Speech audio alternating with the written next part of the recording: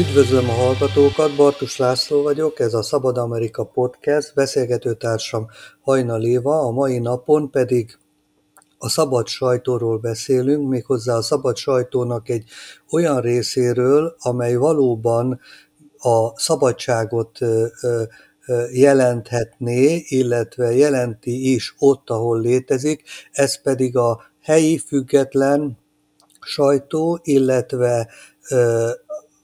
ott, ahol ilyenfajta tagolódása is van a társadalomnak, ugye az etnikai sajtó, a kisebbségi újságok. Most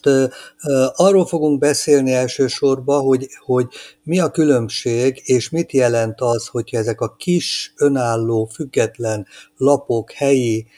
orgánumok képesek létezni a nagy tartalom előállítókkal szemben, illetve azok mellett, és hogy tulajdonképpen mit jelent az, hogyha ezek meghalnak, ha ezek nem tudnak megélni, mert a bevételeiket képező hirdetési források, azok elsősorban elmennek a közösségi médiába, ahol ugye az a furcsa helyzet áll elő, hogy a közösségi média nem állít elő tartalmat, csak terjeszt, viszont a bevételek ott csapódnak le, és nem ottól a tartalmakat előállítják. De ne fussunk előre, szeretném megkérdezni Évát, hogy mit gondol arról így Amerikára, Európára, Magyarországra is tekintve, hogy mit jelent az, ha léteznek, ha vannak független, szabad, kis helyi médiumok, illetve mi az a helyzet, milyen helyzet áll elő akkor, hogyha ezeket akár szándékosan, mint arra vannak ugye jól ismert példák, akár csak a gazdasági, a rossz szervezés és a gazdasági körülmények között halálra ítélik. Én is köszöntöm a hallgatókat. Éppen javasolni akartam azt, hogy így, hogy a médiáról beszélgetünk, valahogy szabjuk meg azt, hogy geográfiai szempontból milyen területeket veszünk így górcső alá, amiket így átbeszélünk, meg végig gondolunk, mert ugye elég jelentős a magyar média változása is az elmúlt évtized alapján, tehát nagyon jól is van dokumentálva, tehát a jelentősebb eseményeiről biztos vagyok, hogy még azok is hallhattak, akiket egyáltalán nem érdekel a média és a működése, de mégis ez egy ilyen fajta folyamatot értékelni nem túl egyszerű, mert szerintem az nagyon erőteljesen befolyásolja, hogy mit és hogy látunk, hogy melyik politikai oldalon helyezkedik el az, aki a felméréseket csinálja, aki a tanulmányokat írja le erről, tehát nem tudjuk kizárni itt a politikát. Ugye a magyar helyzet az számunkra egyértelműen világos, tehát én azt mondom, hogy a hallgatóinknak is ezen keresztül érdemes bemutatni azt, hogy a médiában hogyan történnek változások és átalakulások, hiszen az elmúlt évtized az nem csak olyan szempontból hozott nagy változásokat, hogy például Magyarország esetében ugye a NER központosításról beszélhetünk, de technikai szinten is rengeteg fejlődési folyamat ment végbe. Ugye a nyomtatott sajtónak a haldoklása az már egy elég hosszú ideje elhúzódó folyamat, tehát erről te magad is ugye tudsz mesélni, hogy annak idején, amikor elkezdtél Amerikában magyar nyelvű sajtóterméket előállítani, hogy változtattad az időközönket, a sajtó megjelenést, tehát hogy ugye nálad is ez változott, és idővel áttáltál te is az online platformra, mert hogy ezt már régóta beszélték, észrevették, mérték, hogy egyre kevesebb az igény a nyomtatott sajtóra. Tehát itt te is elmeséled a te tapasztalataidat, mert te közvetlenül tapasztaltad meg, hogy egy Amerikában megjelenő magyar nyelvű sajtótermék hogy működik, és én ehhez kapcsolnék itt pár dolgot, tehát ahogy így végigbeszéljük a külföldön lévő magyar sajtótermékeket, én azt javaslom, hogy érkezzünk meg Magyarországra, és beszéljünk a magyarországi helyzetről is, hiszen itt rengeteg változás történt, és hát ha így akkor a technikai, illetve a politikai kihívásokat is össze tudjuk kapcsolni, hogy változott a világrendjébe a sajtó megjelenés. Igen, hát azért Amerikában más a helyzet, mint mondjuk Magyarországon, ahol ugye a, az egészpályás letámadásnak vagyunk ugye szemtanúi, sőt, hát már nincs is lassan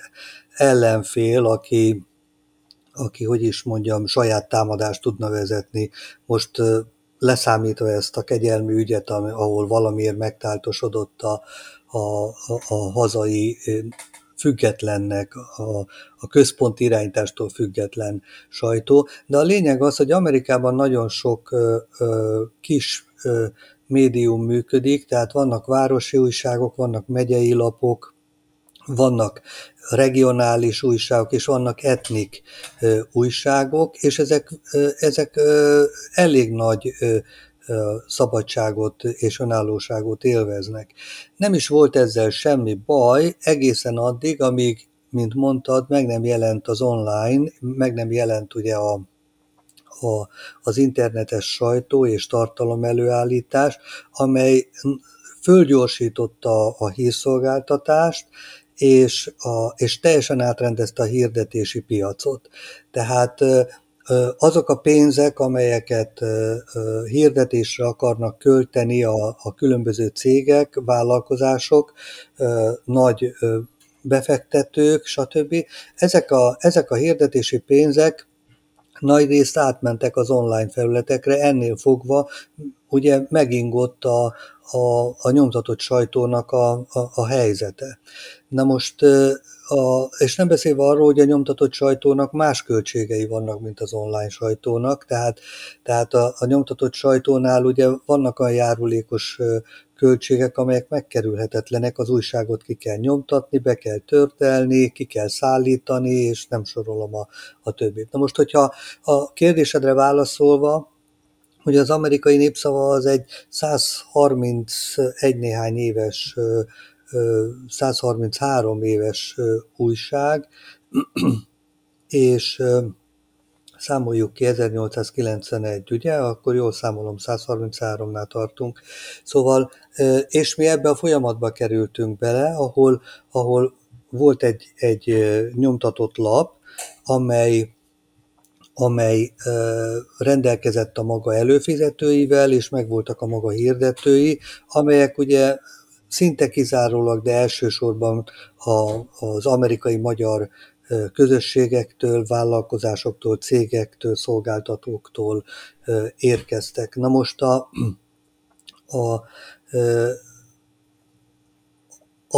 ugye az online-ra való átállás a világba, ugye azért az megjelent bizonyos mértékig ugye itt is, de azért ezek ilyen zártabb részek, itt más folyamatok is végbe mentek, tehát valahogy az internettel ezeknek a kis közösségeknek, etnikai közösségeknek valahogy az ártabb életformája is úgy elkezdett oldódni, és a lényeg az, hogy bennünket is utolért az, hogy akkor nem voltunk veszteségesek a nyomtatott lapot illetően, amikor nem nyomtattuk ki. Tehát kiöregedett az a generáció, amelyik a nyomtatott lapot olvasta, amely nem használt internetet, amely az információkat az amerikai magyar újságból szerezte, úgy, ahogyan évtizedeken, mondom, 100 éven keresztül tette, és ezek pillanat alatt, néhány év leforgás alatt megváltozott. Na most ez nem csak bennünket érintett, el kell mondanom, hogy például akkor New Jersey-ben, ahol a lapnak volt a központja, ott tőlünk nem messze volt egy nagyon szép irodaház, amelynek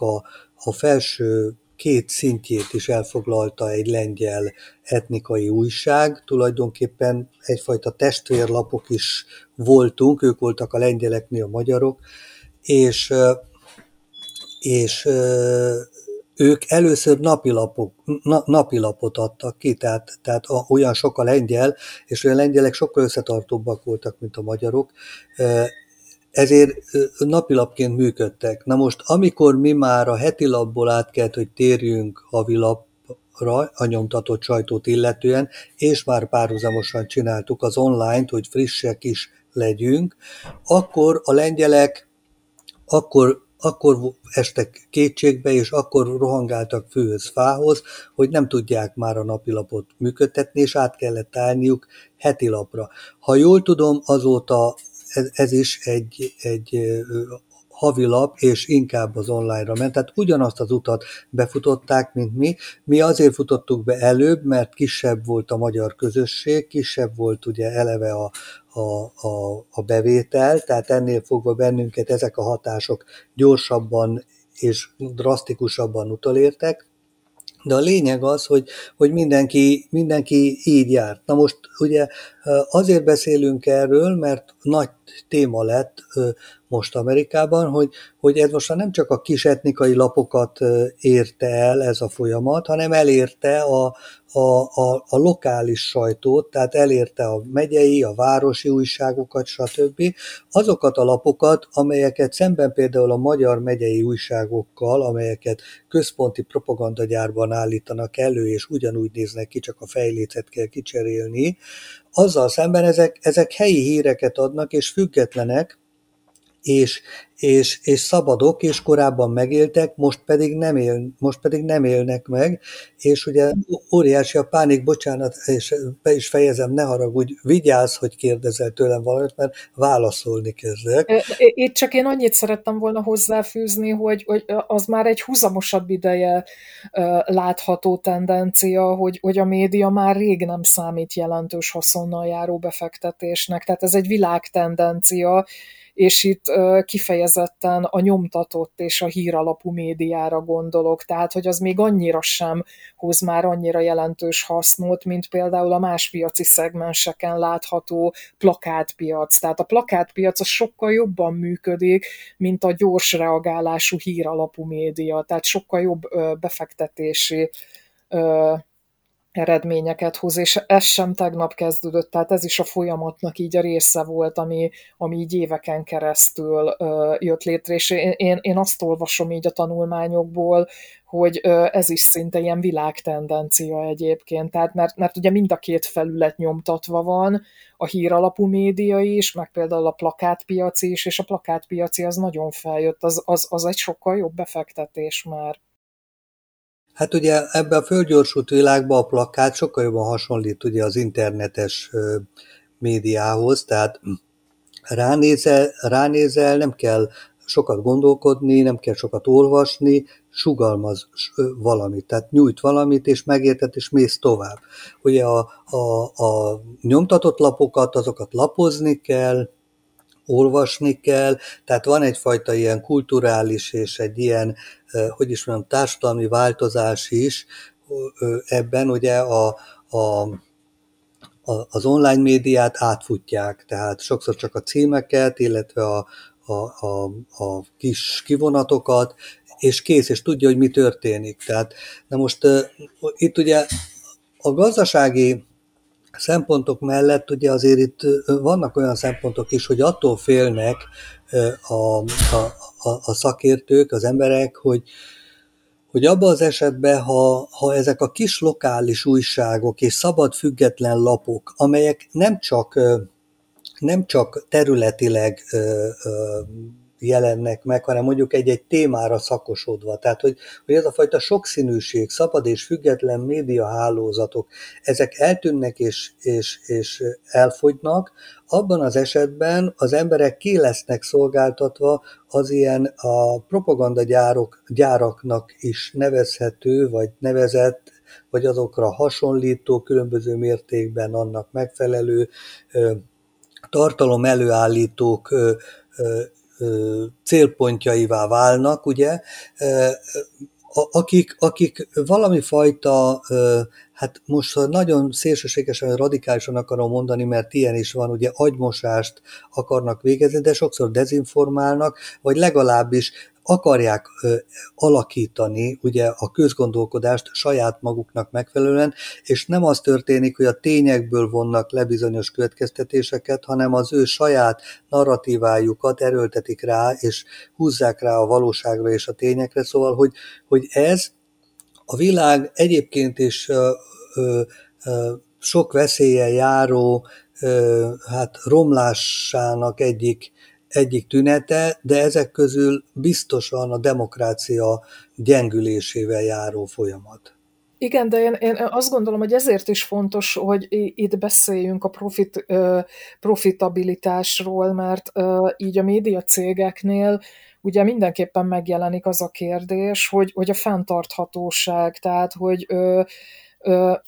ezek a szegmensek milyen hasznot képesek termelni, mert ugye joggal jelenik meg az a kérdés, hogy a központosított, a Kesma által, tehát itt Magyarországról beszélünk, tehát ezek a létrehozott lapok, ugye ezeknek az előállítása elég egyszerű, hiszen ugyanazt a tartalmat közlik le, tehát gyakorlatilag a cikkek közlése is központosítva van, tehát más-más területeken válik ugyanaz a tartalom, ugyanaz a narratíva elérhetővé, és ugye mindig kérdés volt az, hogy az előfizetők fenn tudnak tartani egy lapot, legyen az online, vagy legyen az nyomtatott sajtó. Tehát ugye nagyon sokszor megjelenik az, hogy nem elég tüntetni a szabad sajtó mellett, hanem nyilván erre pénzt is kell áldozni, mert másképp nem fenntartható. Tehát az állam által bekebelezett médiacégek, tehát teljesen máshogy működnek, hiszen azokba öntik az állami hirdetéseket is, ugyanis a hirdetőknek is fontos szerepe van abban, hogy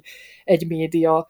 mennyire tud fennmaradni. Tehát a nagyobb bevételt mindig a hirdetők hozzák, ugye ezt jól gondolom. Igen, tehát itt tulajdonképpen, ahogy mondod is, itt nagyon fontos szétválasztani a piaci és a nem piaci alapú médiát, ugyanis például ugye Magyarországon ugye a kesmába tömörített, vagy vannak, akik nincsenek is tömörítve a kesmába, mégis a, a, a sajtóbirodalomnak, az állami sajtóbirodalomnak, vagy a hatalmon levők sajtóbirodalmának a részei. Ugye ők nem a piacról élnek, hanem az állami költségvetésből, közpénzekből, illetve a politikai hatalom által hogy is mondjam, a saját sajtóhoz irányított hirdetőkből és befektetőkből. Tehát magyarul ez egy korrupciós folyamat, aki azt akarja, hogy valamilyen állami kedvezményben részesüljön, annak megmutatják, hogy itt kell befizetni. Vagy hirdetnie kell ugye az ő sajtójukba, vagy pedig felcsútra kell küldeni nem tudom mennyi pénzt az Orbán Viktor alapítványába, és akkor itt van a befizetés, és itt jön a kedvezmény. Ez egy abszolút korrupt folyamat, nem beszélve arról, amikor pedig a közpénzeket használják ilyen pártcélokra, meg hatalmi, politikai célokra, egyáltalán ugye a közmédiát leszámítva, erről külön beszélünk, hogy közmédia, ugye tehát amikor ilyen pénzeket használnak föl, és finanszíroznak lapokat, újságokat, tévét, rádiót, stb., ezt nevezhetjük a BTK megfelelő passzusának a szavaival, fogalmaival lopásnak. Tehát, hogy itt egyszerűen ellopják a közpénzt, és a közpénzből tartanak el a médiumokat, és ennek megfelelően ők határozzák meg a tartalmat is, és tulajdonképpen egyfajta kiszolgálói a hatalomnak az úgynevezett újságírók, akiknek pontosan az lenne a szerepük, hogy kontrollálják a hatalmat. Na most ugye ettől független és elválasztandó terület ugye a piac. Na most a piac az is ugye nagyon sokféle lehet, mert például Amerikában úgy, ahogy azért szabad a piac, csak ott a piaci folyamatok nem kedveznek sok esetben, amiket próbálnak ugye mindenfajta szabályozással befolyásolni és jó irányba terelni, de hát van ugye például a magyar piac, ugye, tehát hogy ahol egyszerűen tudja minden normális cég, hirdető, hogyha nem akar adóellenőrzést, nem akar valamilyen kellemetlenséget magának, esetleg még állami bevételre, vagy valamilyen a közbeszerzésre, vagy egyébre is pályázna, vagy bármilyen kedvezményt igénybe venne, vagy csak egyszerűen élni akar, és nem akarja, hogy elvegyék a cégét, akkor nem hirdethet olyan lapokba, olyan újságba, amelyek nem a hatalomnak a kitartottjai, eltartottjai, vagy nem hozzájuk tartozó médium. Na most ugye itt jön akkor az, hogy arról nincs is mit beszélni, amit ellopnak a közből, és, és az emberek dezinformálására, félrevezetésére, álhírek terjesztésére, propagandára, mondok még rosszabbat, a Kreml, az orosz titkosszolgálat által nyújtott propagandára, nem tudom még hova lehet fokozni, ezt ők mind megteszik, ezekre fordítanak, arról tulajdonképpen nincs mit beszélni, mert azt a pénzt ők ellopják. Most ugye az a kérdés, hogy Magyarországon is, Európában is és Amerikában is különböző mértékben és formában hogyan tudnak életképesen megmaradni független kis szigetek, ugye olyan kis szabad, független médiumok, amelyek még a sajtó eredeti funkcióját töltik be, amelyeket érdemes olvasni, ha valaki kíváncsi a tényekre és a valóságra, és valamilyen módon meg akarja védeni magát ugye ettől a borzalmas, az egész világot elárasztó dezinformációs propaganda tevékenységtől. Hát igen, ez egy óriási kérdés. Én egyébként így a magyar sajtót, illetve annak a változásait, tehát a magyar médiának az elmúlt több mint 10 év alatt történt változásait próbáltam így nyomon követni, és tudod, így próbáltam azt is összehasonlítani, hogy a fenntarthatóság, tehát hogy éltek meg ezek. Tehát próbáltam összehasonlítani a még függetlennek nevezhető sajtóval. Ugye itt idővel azt láttuk, hogy egyre nagyobb tért nyert a kormánypárti média, tehát egy jelentős területfoglalás jött létre, és hogy a terjeszkedés során hát változatos módszereket vetettek be, tehát itt azért rengeteg botránnyal zajlott ez le Magyarországon, és hát erről számos cikket megírtak, tehát mondom, jelentős része felkapott volt a sajtóba is, meg persze megjelenik a kétes szerepe, vagy a részrehajló szerepe a magyarországi médiaszabályozásnak, a médiahatóságnak, vagy a versenyhatóságnak, mert ugye számos esetben úgy történtek meg itt a tulajdonosváltások, hogy strómanokon keresztül, vagy pedig magasrangú külföldi kormányzati tisztségviselőknek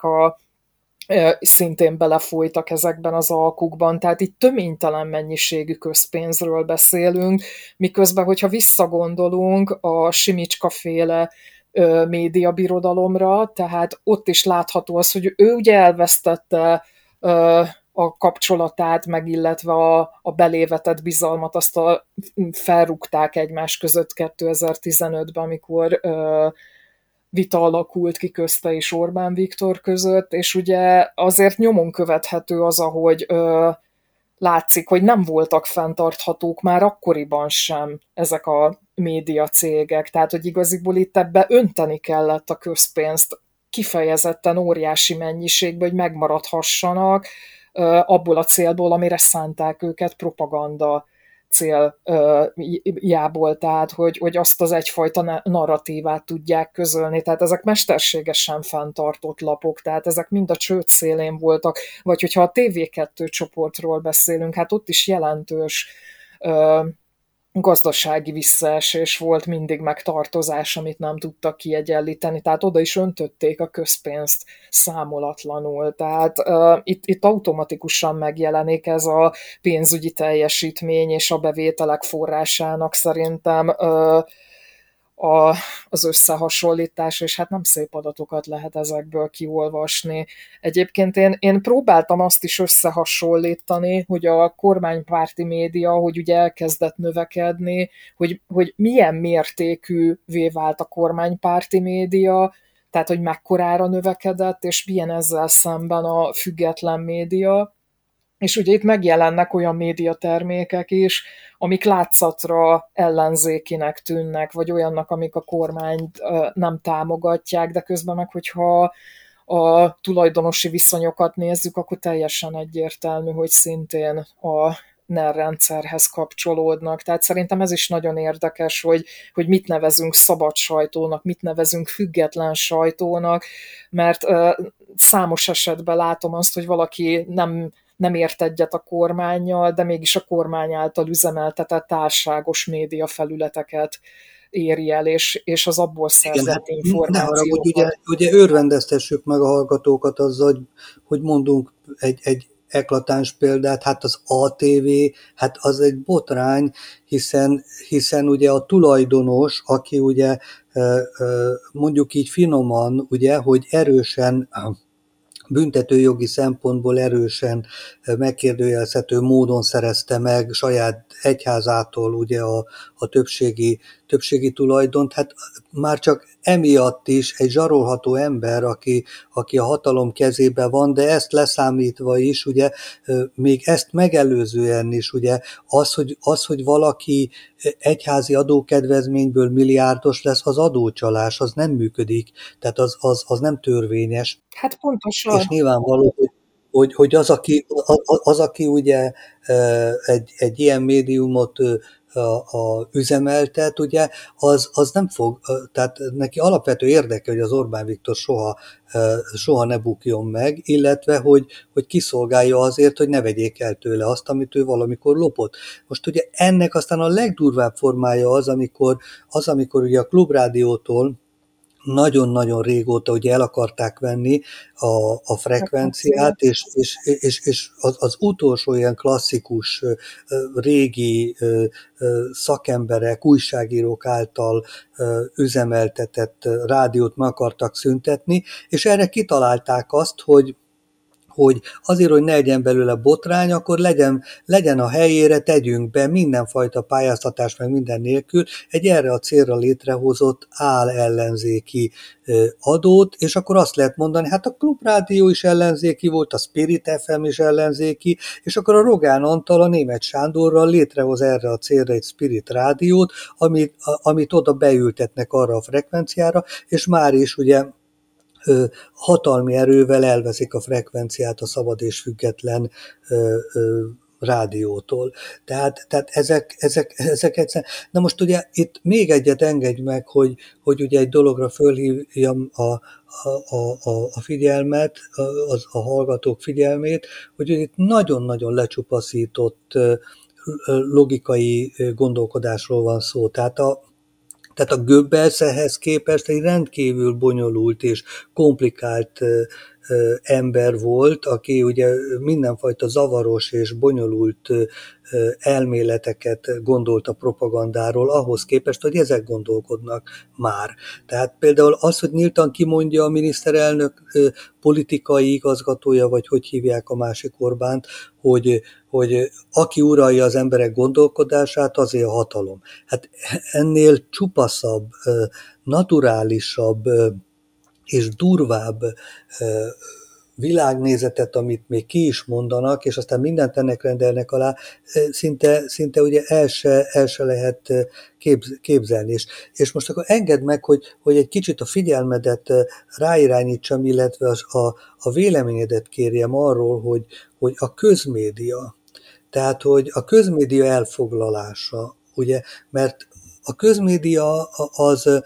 Amerikában is van, ugye, ismered jól, ugye az itteni közmédiát, public rádiók, ugye, stb. Ezek úgy, ahogy mondod, hallgatókból élnek, és van minden évben 1 vagy 2 hónap folyamatosan éjjel-nappal megy a hirdetés, hogy fizes, támogass, és tényleg abból meg is élnek, és abból vannak, nincs állami pénz azért, hogy a függetlenségüket megőrizhessék. Na most Magyarországon az a modell volt mindig is, ugye, hogy a közmédiát közpénzből kell fenntartani, és valamilyen módon a médiahatósággal, meg nem is tudom, mi volt már a neve ennek a szervezetnek, amelyik ezt fölött törködött, talán a médiahatóság, ugye? Szóval, hogy ott kellett valahogy biztosítani egyfajta függetlenséget, vagy semlegességet legalábbis. Ugye? Na most ezt arcátlan módon megszüntették, nem a finanszírozását, a közfinanszírozását, hanem a függetlenségét, tehát ahova ellenzéki képviselők fizikai erővel mehetnek be, majd lábuknál fogva hajítják ki őket, ugye, az nem egy közmédia, ugye, és ők pedig mégis annak tartják fönn, és a közpénzéből finanszírozzák. Hát igen, meg időközben ki is szivárogtak olyan információk, hogy vezetve volt azért ott a tervezés, hogy milyen fajta híreket és milyen módon közölnek le. Tehát elég egyértelművé vált, hogy nagyon erőteljesen kormánypárti információk és narratívák hangozhattak el, tehát ugye erre nem ritkán volt példa, amikor kiszivárgott egy-egy levelezés, vagy egy-egy információcsere magánúton, ami ezt többször alátámasztotta, hogy ott nem lehetett független híreket leadni, tehát hogy erősen a kormánypárti narratívát kellett követni. Igen, és ugye most, ha nagyon leegyszerűsítjük a kérdést, akkor most az a kérdés, hogy ugye a propaganda és a szabad, illetve igazi sajtó, mert a propagandát ugye ne nevezzük sajtónak, az egy másik szakma. Tehát, hogy a külsőleg látszólag médiumnak látszó propaganda eszközök, illetve a sajtó, mint olyan áll egymással szemben, és ugye a kérdés az, hogy az erő, az egyensúly, hogy így mondjam, hogy ki lesz az erősebb, és ki fogja lenyomni a másikat, ugye? Mert tulajdonképpen ugye a sajtó funkciója az a hatalomban levők, vagy még az ellenzék is, tehát mindenképpen a közszférának az ellenőrzése. Na most a propaganda az pedig pontosan az ellentéte ennek, megszünteti az ellenőrzést, és hazugságokat terjeszt, és próbálja az embereknek a gondolkodását ugye úgy befolyásolni, hogy becsapja őket. Tehát itt nem csak arról van szó, hogy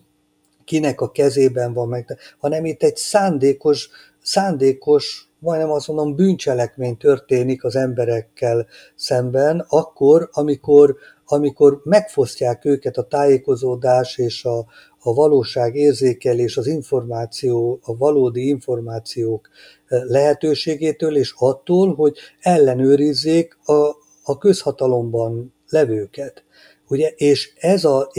emögött áll az állami pénz, a közpénz, a számolatlan pénz. És van ugye a független sajtó, ami pedig ugye vergődik, és egyre nehezebben tartja el magát. Egyébként még korábbi kérdésedre válaszolva,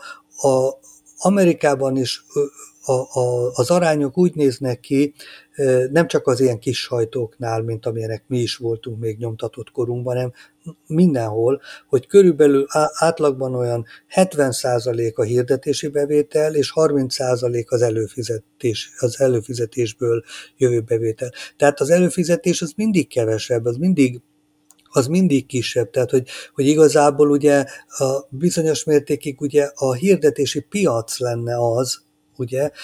ami fenntartja, és most ugye, mint említettük, az a tragikus helyzet állott elő, hogy a tartalom előállítók, akiknek a tartalmából élnek ezek a közösségi portálok, vagy a közösségi média, ugye, azok nem kapják meg a hirdetési bevételeket, mert a cégek, a hirdetési piac áttolódott oda, ahol nem előállítják, hanem csak terjesztik a tartalmakat. Ezért akik előállítják, azok azt mondják, hogy részesedni szeretnének ezekből a bevételekből, és hogy az lenne a tisztességes, hogy a Facebook és az összes többi ilyen a közösségi médiához tartozó platform, az szépen a hirdetési bevételeit valamilyen formában ossza meg azokkal, akikből él, mert hogyha mi a tartalom előállítók, ugye, akiknek ez pénzbe kerül, munkába kerül, stb., ezt nem állítjuk elő, akkor nem hirdetnének náluk, és nem folyna be oda a pénz. Igen. Nekem egyébként így itt a magyarországi helyzettel kapcsolatban még így az is az eszembe jutott, hogy ugye ahogy ezek a politikai csatározások mennek, ahogy mondtam is, hogy a kormánypárti média terjeszkedését ki hogy ítéli meg, az nagyon erőteljesen függ attól, hogy politikailag melyik oldalon áll, mert ugye az volt a narratíva, tehát azt próbálta a Fidesz elhitetni a szavazóival, hogy ők egyfajta média egyensúlyt próbálnak létrehozni Magyarországon, és volt is egy időszak, amikor talán a Magyar Nemzetben jelent meg egy olyan cikk, aminek az volt a cím, hogy igazság, háborúk, ami pont erről szólt egyébként, hogy ők hogy próbálnak terjeszkedni, és hogy nekik az a céljuk, és ezt egyébként el is tudták hitetni a szavazóikkal, hogy ők egy egyensúlyt próbálnak létrehozni, aminek az volna a célja, hogy nagyságrendileg ugyanannyian olvassák a kormánypárt és az ellenzéki médiatermékeket, és ezt elhitték a szavazóik, hogy ez volt a cél, és hogy ők ezt hozták létre, de ugye tudjuk, hogy ez nem erről szól, tehát rengeteg független sajtótermék, vagy ami nem támogatta a kormányt, mert ugye a független sajtótermékek azok nem egy egységes ellenzéki vonulatot alkotnak, hanem egy ilyen kisebb szigetekként működnek, tehát egymástól is sokszor függetlenek, tehát nincs egy közös alap, amire szerveződnek, még a kormánypárti alap azért egy központosított, egységes alapra szerveződött cégbirodalom, média cégbirodalommá vált, és számomra az megdöbbentő volt, hogy a Fidesz szavazók azt elhitték, hogy itt semmi nem történt, itt nincsen semmi látványosság, kiegyensúlyoztuk egymással a helyzetet, holott nem ez történt. Tehát, és megdöbbentő, hogy a propaganda így nyilvánul itt meg, tehát, hogy nem is hírközlésre használják, hanem az emberek befolyásolására, a szavazók megszerzésére az információ áramoltatás. Tehát számomra az az elkeserítő dolog, hogy az emberek nem is feltétlenül értik, hogy mi történik körülöttük. Tehát, hogy más fedőnév alatt hajtanak végre olyan dolgokat, amivel felszámolták a szabad sajtót, és hogy az embereknek hiába magyarázták, nem értették sokan, hogy mi történik. Tehát azt gondolták, hogy nincs itt semmi látványosság, tehát nem történik semmi. És nekem az is nagyon furcsa, hogy amikor ilyen kommenteket nézek, hogy meg vannak győződve arról a Fidesz szavazók, hogy a független médiába megjelenő cikkek, azok kifejezetten az ellenzéki médiával azonosíthatók, tehát holott nincs egységes, tehát tényleg én ilyen szigetszerű képződményeket látok, amikor a nem kormánypárti médiákról beszélünk. Sőt, azt is elmondhatjuk, hogy még egymást is ellenőrizzük. Tehát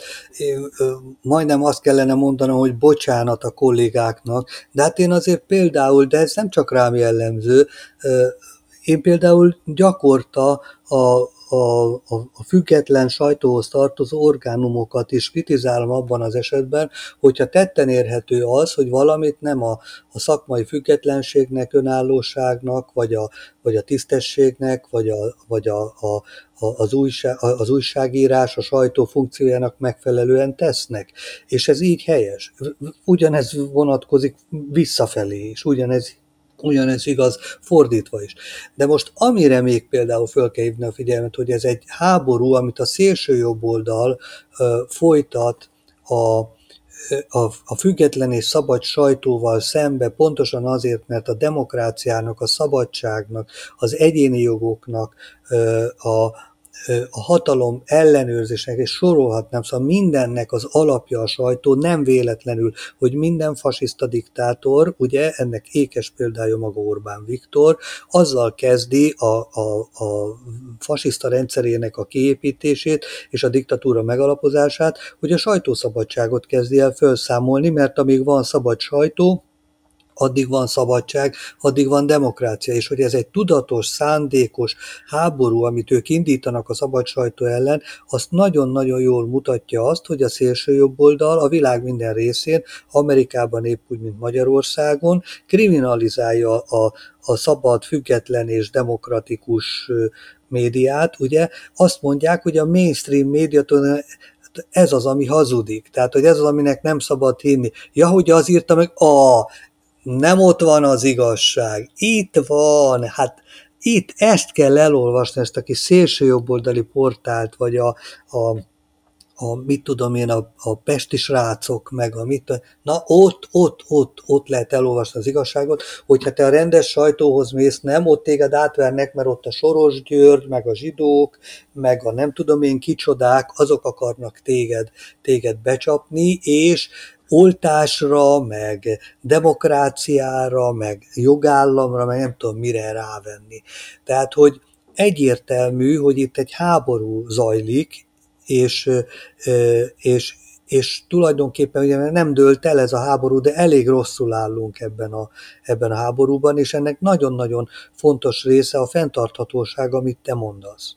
Hát szerintem az is különben sokat számít, tehát, hogy ezek a látogatói adatok, tehát, hogy mennyi a független látogatószáma egy-egy hírportálnak, mert én itt érdekes dolgokra bukkantam rá. Igaziból az érdekelt, hogy egy-egy sajtótermék mennyire tudja tehát, hogy milyen befolyásoló képességgel rendelkezik, tehát, hogy mennyire érvényesül egy ilyen véleményvezérségi folyamat. Tehát,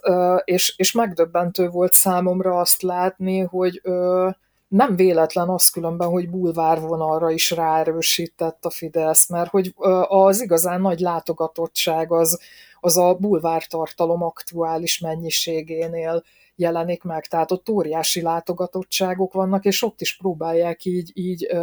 megjeleníteni ezeket a közéleti politikai tartalmakat, csak nyilván levéve a bulvár szintre. Tehát hiába jelenik meg egy független cikk, ami akadémiai szinten elmagyaráz valamit, tehát én azt látom, hogy kevés a látogató, kevés az értő olvasó, tehát az sem mindegy egyébként, hogy milyenek ezek a közvetítő felületek, és olvastam azt, hogy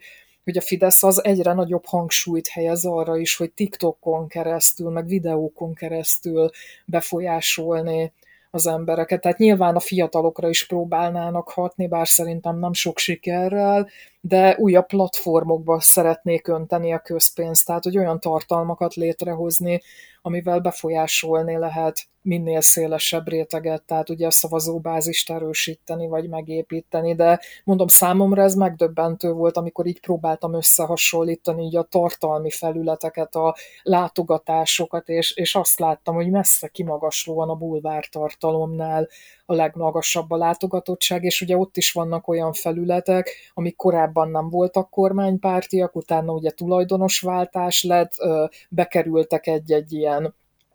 csoportba, tehát ugye több médiatermék együtt, és onnantól éles váltásba, tehát ilyen, hát bocsánat, hogy ezt mondom, de ilyen bulváros alpári szinten kezdték el a propaganda narratívát közvetíteni az emberek felé, és ezt teszik az emberek, tehát igaziból azt látom, hogy ez olyan, mint amikor a tyúkok elé a magot kiszórják, tehát hogy mindet összecsipegetik, és ezzel is elmélyítik az emberekben a nem reális információt, tehát ezzel kiválóan fel lehetett építeni egy olyan képet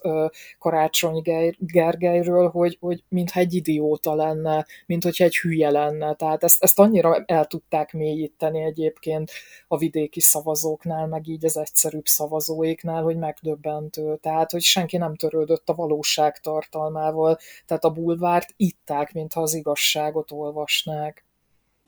Igen, tehát a karaktergyilkosságnak ugye klasszikus hagyományait teremtették meg most már tulajdonképpen. Azt kell mondani, hogy ahogyan ők karaktergyilkolnak, nem karaktergyilkol úgy senki. Tehát, hogy olyan példái vannak ennek, amelyeket most már tanítani lehet, mint elrettentő példákat. És ugye a bulvárra ugye a nagy közönség ugye mindig nyitottabb, ugye a rendőrségi hírek, a celebek, a hírességek, a stb. A botrányok, stb. Tehát, és ők fölismerték nyilvánvalóan az ebben rejlő lehetőséget, hogy a bulvár hírek közé viszik be azt, hogy higgyük el, hogy a Mészáros Lőrinc az egy érzelmi intelligenciával rendelkező ember, és bármilyen vonatkozásban az intelligencia szót ezzel a korrupt, a Stroman gázszerelővel párosítani lehessen, a feleségével, ugye a Várkonyi Andreával együtt, ugye, aki meg azt akarja ugyanott elhitetni velünk, hogy ő beleszeretett ebbe a gázszerelőbe, és ahhoz semmi köze nincsen a gázszerelő által a vagyonból kilopott 100 milliárdoknak. Tehát, és akkor ilyen bulvárosan elő van adva egy hollywoodi történet, de ugyanígy mindenfajta politikai dolgot is bevisznek, és ugye a bulvárnak van még egy fontos szerepe. Tehát az, hogyha bulvárosítják a dolgokat, és azzal elterelik a figyelmet. Tehát Igen. az embereknek a gondolkodását ugye azt olyan irányba terelik, hogy ilyeneken gondolkozzon, ne a költségvetésen, és hogy hogy is van, altatás, mint a braziloknál, ugye a brazil futballban, ugye ez az altatás, és aztán majd jön a gyors ellentámadás. Ugye? Igen, Szóval igen. hát nem tudom, hogy mennyit tudtunk, most itt mennyi gondolatot tudtunk fölvetni. Nyilvánvalóan nem is tudjuk ezeket a részleteibe kitárgyalni, csak így egyes szempontokat tudunk fölvetni, és azt gondolom, hogyha egyetértesz vele, annyit megállapíthatunk, hogy összességében egy világtendenciáról van szó, szándékosan ugye a demokráciát, a szabadságot támadó politikai erők Goebbelsi propagandát folytatnak, megváltoztatják a médiának a szerepét, propagandává züllesztik és süllyesztik, ami pontosan az ellentéte a sajtónak, és ennek a célnak az érdekébe ugye bevetnek gazdasági eszközöket is, ők ugye korlátlan erőforrással rendelkeznek, és mivel a hatalom a propagandán áll, ezért minden pénzt megér, míg a szabad és független médiától elvonják és elszívják a levegőt, ha pedig olyan alapítványokhoz fordulna bárki, vagy próbálna fordulni, amelyeket azért hoznak létre, hogy erősítsék és fenntartsák a demokratikus folyamatokat és a szabad sajtót, azt pedig a szuverenitás durva sérelmének tekintik, lásd dollármédia. Igen, igen, meg az is egy nagyon erőteljes történetté vált, tehát egyre gyakoribb, hogy egyre több médium kényszerül arra, hogy az úgynevezett, már ezt idézőjelbe tenném különben, hogy a függetlenségüket el kell hagyniuk, és hogy át kell engedni a felületeiket a kormányzati propagandának, illetve a politikai termékközvetítésnek, mert hogy egyszerűen ugye vannak olyan nagy múltú lapok, akik amikor tulajdonosváltás volt, fogadkoztak, hogy nem fognak változtatni, megőrzik a hitelességüket és az eredeti karakterüket, de hát láttuk, hogy mi történt a 168 óra esetében is, tehát meg a Pesti Hírlap esetében is, az Indexnél is, ugye, tehát attól, hogy az Index az nem rögtön úgy változott meg, mint az Origo, ettől teljesen kormánypárti, tehát rengetegszer látjuk azt, hogy már a címadásokban is, ugye nagyon sok ember nem olvas cikkeket, csak a címeken fut végig, tehát ott is már a címválasztások olyanok, hogy egyértelműen kormánypárti, tehát itt már nem maradt meg semmi abból az eredeti karakteréből, ami valaha volt. Tehát a tulajdonos váltással el is tűnt a függetlensége is, tehát hiába próbálják elhitetni emberekkel, hogy ez még mindig ugyanaz, ami volt. Tehát szerintem ezt is fontos az emberekbe tudatosítani, hogy változott meg a média így a tulajdonosi változtatással, mert hát így én azt látom, hogy politikai termékközlés lett a legtöbb újság sorsa, miután Igen. beálltak így a sorba. Igen, és ugye nagyon sokszínűen és sokfajta műfajjal, stílussal, stb. Formában végzik ugyanezt, tervezetten, szervezetten. Én például sokkal aljasabbnak tartom az Index stílusát, amelyik ilyen sunyi módon a legszemetebb propagandát folytatja, mint mondjuk egy ilyen bunkó origót, ami aztán ilyen tényleg kőbunkó stílusban és propagandával áll elő, és ugye erre is van közönség, arra is van közönség, tehát ők bemérik, hogy mindenfajta ízlést és közönségigényt kielégítve mindenfajta formában és műfajban ugyanazt a központi propaganda üzenetet közvetítsék. Igen, igen, igen, csak ott van valahol. Ezzel szemben itt vagyunk mi, Éva? Hát én azt látom, hogy itt van egy ilyen megtévesztés, ez sokkal erőteljesebb ez a megtévesztés, tehát hogy a tájékozatlanságot kihasználni nagyon erőteljesen, tehát hogy akik nem követik a történéseket pontosan, azok bedőlnek, tehát már azokat is könnyebb átterelni egy másik oldalra, hogyha ezekből a hírközlésekből értesülnek, tehát még hogyha lassan is fognak átalakulni, de már gyúrják őket, mint a gyurmát, én ezt érzem. Igen. Hát nagyon szépen köszönöm a hallgatók figyelmét, remélem, hogy sikerült fölhívni a figyelmet a szabad sajtó fontosságára és szerepére. Mi bátorítunk mindenkit, hogy akár hirdetéseivel, akár előfizetéseivel, vagy támogatásával, alkalmankénti vagy állandó folyamatos támogatással segítse és támogassa a szabad és független újságokat, sajtót, győződjön meg arról, hogy az valóban az, és aztán próbálja segíteni, mert az életünk múlik rajta. Nagyon szépen köszönöm mindenkinek a figyelmét, és Évának a beszélgetést. Én is köszönöm a hallgatók figyelmét.